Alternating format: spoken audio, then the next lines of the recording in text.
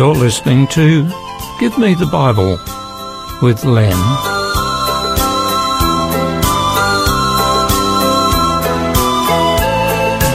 Today's program is entitled Go.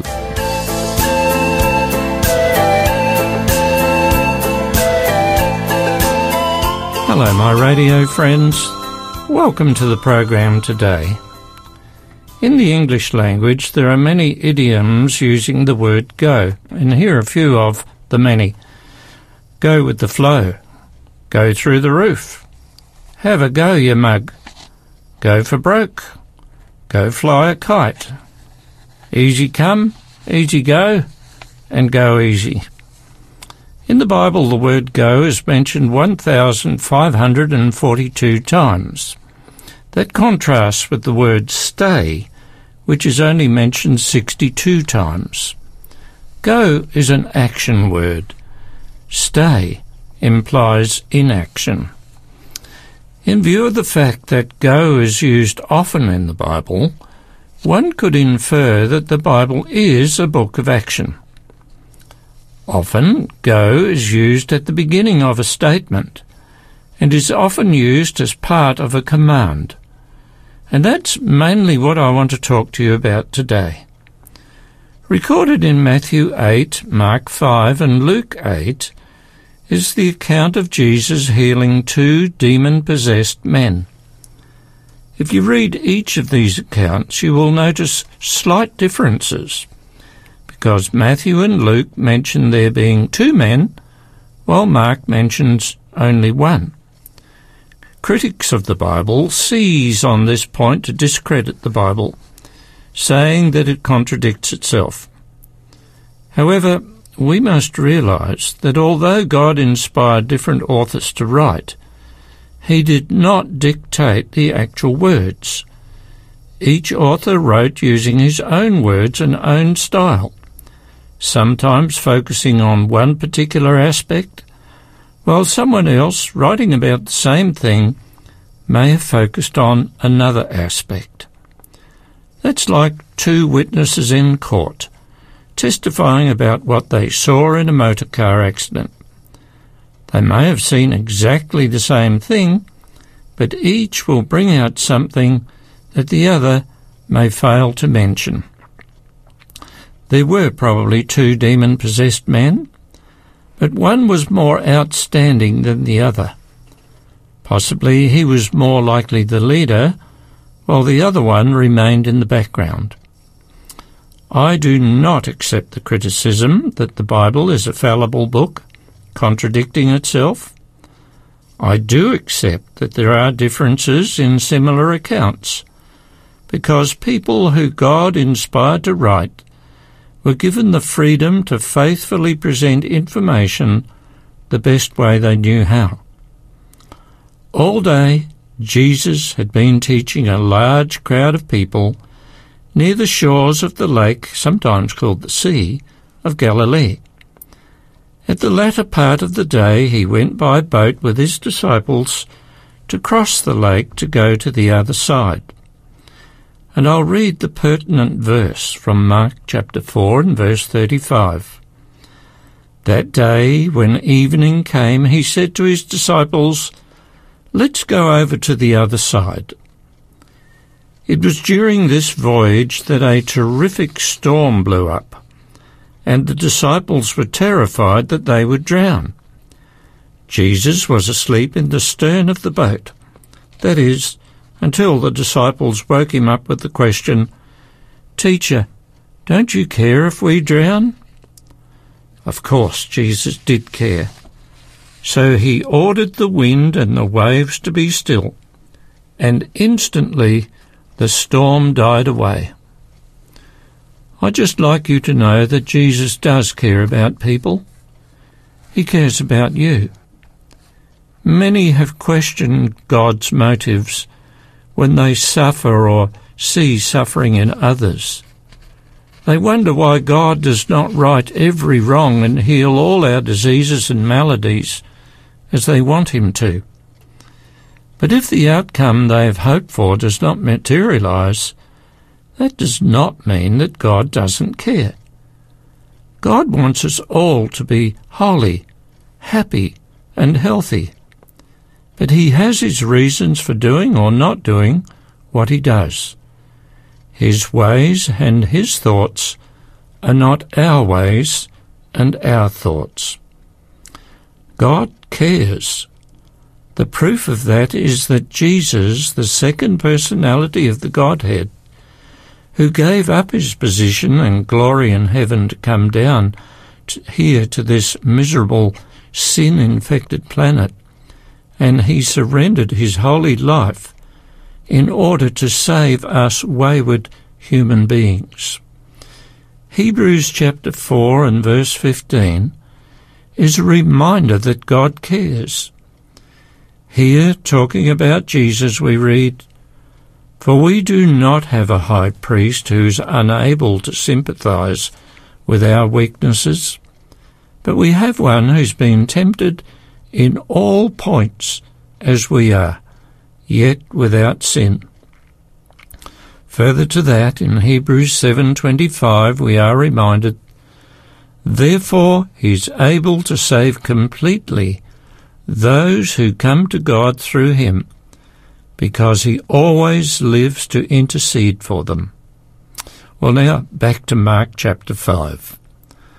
After stilling the storm, Jesus and the disciples landed on the opposite shore of the lake, in a region known as Gadara. Here, amongst the tombs of the dead, lived two men who were demon-possessed. Now, most people regarded them as just mad, but their madness was of the devil. These men were no longer in control of themselves. Evil spirits occupied their minds and controlled them. And I want to insert a word of caution here. If you've been dabbling in what is known as the dark side, perhaps attending seances, perhaps being involved with rappings, playing with Ouija boards and the like, you put yourself in a very dangerous position and run the risk that a demon will take control of you. Demon possession is not just something from past times. It happens in our day and age. To be controlled by the devil will not result in a pleasant outcome. In the end, it will cost you your life. Stay away from such things is my counsel. The two men of Gadara had been driven from normal society. As Jesus and the disciples came ashore, one of the demon-possessed men ran up to him. And in Mark chapter 5, verses 6 to 8, we read, "When he saw Jesus from a distance, he ran and fell on his knees in front of him. He shouted at the top of his voice, 'What do you want with me, Jesus, Son of the Most High? Swear to God that you won't torture me.'" So how did this man know who Jesus was? Well, if you realize that demons were once angels serving in the courts of God, but who followed Lucifer, later renamed Satan, with his lies, you would know they were banished from heaven and came down to this earth. You would understand that fallen angels are the demons. They cannot be saved. They know that they will be eternally destroyed. So they, under directions of their leader Satan, are doing everything while they can to destroy what is good and right and proper. These evil spirits would once have known Jesus in heaven.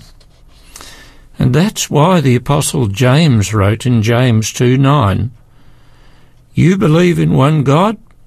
Good. Even the demons believe that and shudder." The demons not only knew who Jesus was, but they witnessed him healing the sick, giving hope to the hopeless, and undoing the evil work Satan and his angels had been inflicting on the world. As the man knelt in front of Jesus, Jesus asked, "What is your name?" Mark chapter 5, 9b and 10 gives the answer. "My name is Legion," he replied, "for we are many." And he begged Jesus again and again not to send them out of the area. No wonder this man seemed mad. He was occupied with many demons who spoke through him. They asked not to be tortured. These demons recognized Jesus as the Lord, and they recognized that he had power over them. They then began to bargain with Jesus and asked to be allowed to occupy the minds of a whole herd of pigs. Jesus was gracious even to the demons who were opposed to him. In Matthew 8, verse 32, we read this, "And he," that's Jesus, "said unto them, Go. And when they were come out, they went into the herd of swine. And behold, the whole herd of swine ran violently down a steep place into the sea, and perished in the waters."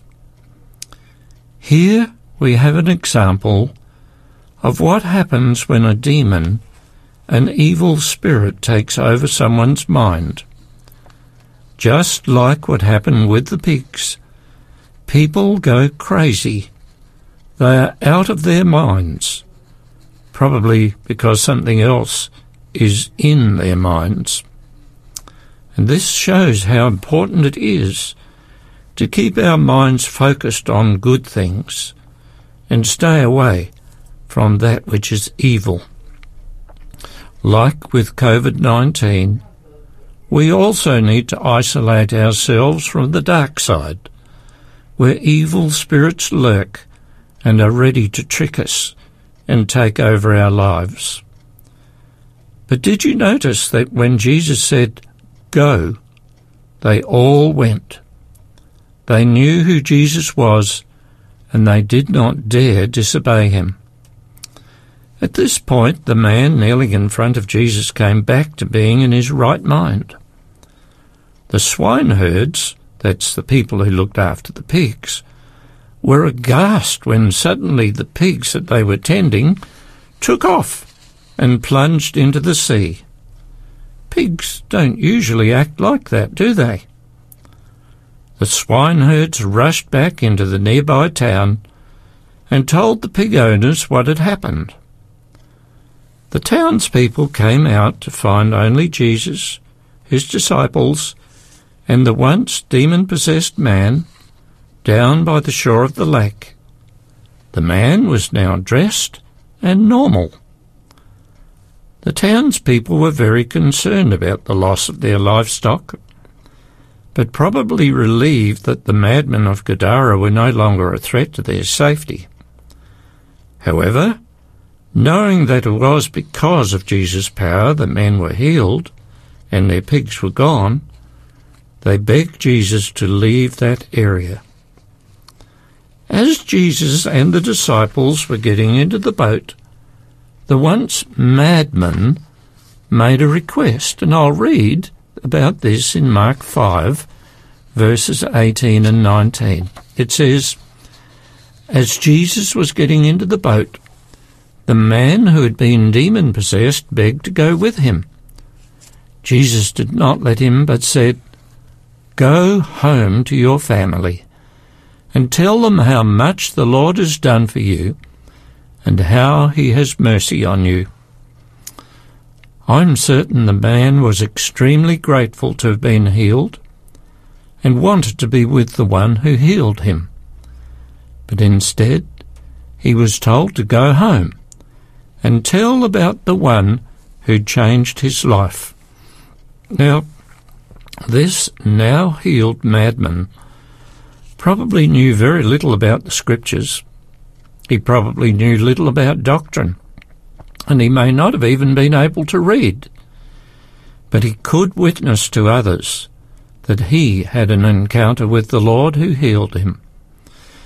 And we tell the rest of the story in Mark 5, verse 20, which says, "So the man went away and began to tell in the Decapolis," that's the region nearby where there were 10 cities, "how much Jesus had done for him. And the people were amazed." This probably unlearned man was a faithful witness, a missionary. Later, when Jesus came back into the area, there were several thousand people who believed in him, that he was the Son of God. So twice in this small section of Scripture, Jesus gave the command to go. First, he commanded the demons to go from the man, and they went. Then he commanded the man to go and tell what wonderful things were done for him, and he went. But you know, there's a further command that Jesus gave to his followers, both past and present. It's found in Matthew 28, verse 19, and this is what it says: "Therefore go and make disciples of all nations, baptizing them in the name of the Father, and of the Son, and of the Holy Spirit, and teaching them to obey everything I have commanded you." And this is known as the Great Commission. The man in today's story only had an experience to share, but he willingly shared it. As a Christian, I realise that I, too, must be involved in sharing my experience with the Lord. But according to what Jesus said, I must also share with others the teachings of Christ and the teachings of the Bible. Now, some of you might be thinking, yeah, I know about Jesus. That's all I need.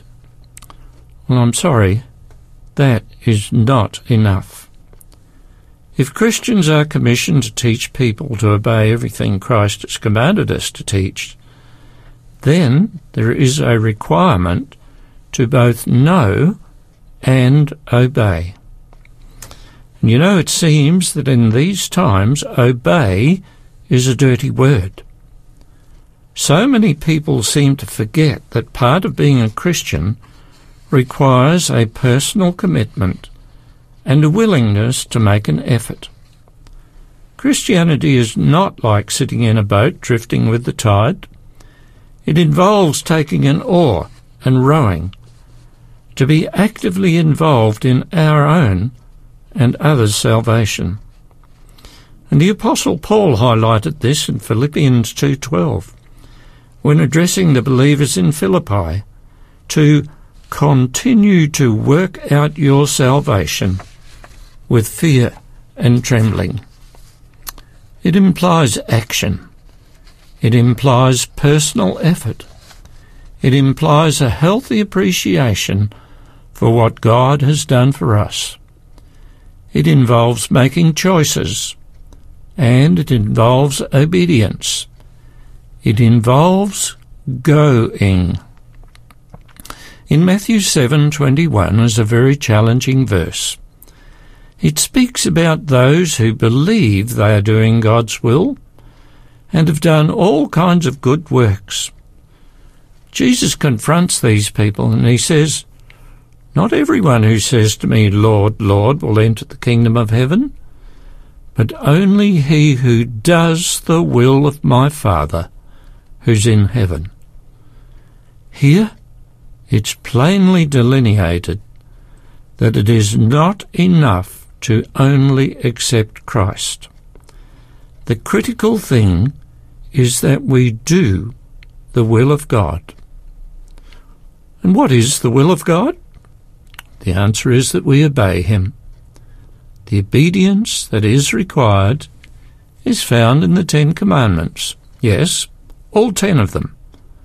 Nothing is to be left out, including the 4th commandment about keeping the 7th day of the week holy. That was the day God said we should remember in his honour, because he created and redeemed us. To worship on another day, not of God's choosing, nor of his command, is a dishonour to God, a slap in his face. It's an indication of rebellion, and it's also a statement that you are not genuine in your profession of faith, because you prefer to do something other than what he's commanded. Now, those of you listening to my voice today, you need to take heed of Jesus' warning if you're worshipping on another day than what God specified. Read Matthew 7:21 and apply it to yourself. You might be surprised. That verse again, Matthew 7:21. It is concerning that so many people fool themselves that they're keeping God's whole law when they clearly are not. And it's no excuse to say that God changed the day of worship from Saturday to Sunday. God did not authorise such a change. The Roman Catholic Church freely and openly admits that they did it.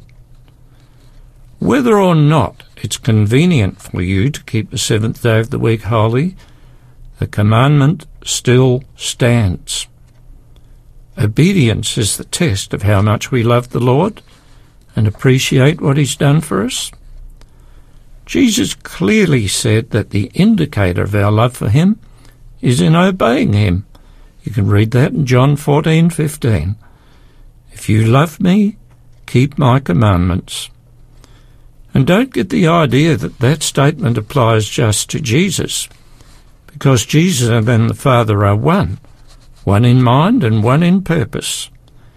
You can't be a follower of Christ without being a follower of the Father, or vice versa. 1 John 5:3 plainly speaks about how we show our love for God.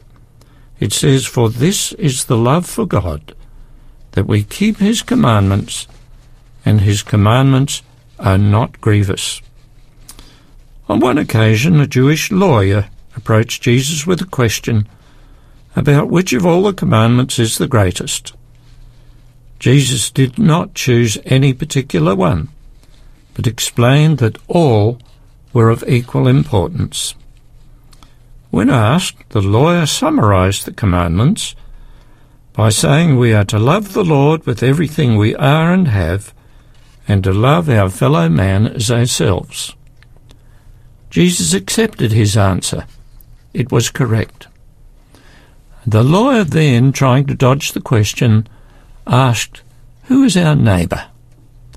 In response, Jesus related the story about the Good Samaritan. Then, as is recorded in Luke 10:37, Jesus commanded, "Go and do likewise." A Christian needs to be obedient to God, merciful to others, and willing to share the gospel good news of salvation. I'll repeat that. A Christian needs to be obedient to God, merciful to others, and willing to share the gospel good news of salvation. So my question to you today is, how is your going?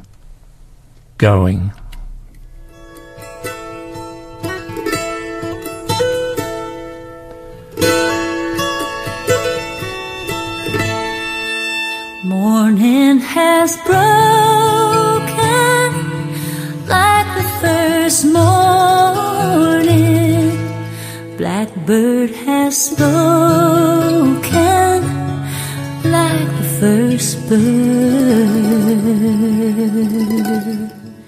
Praise for the singing, praise for the morning. Praise for them springing fresh from the word, fresh from the word. Sweet the rain's new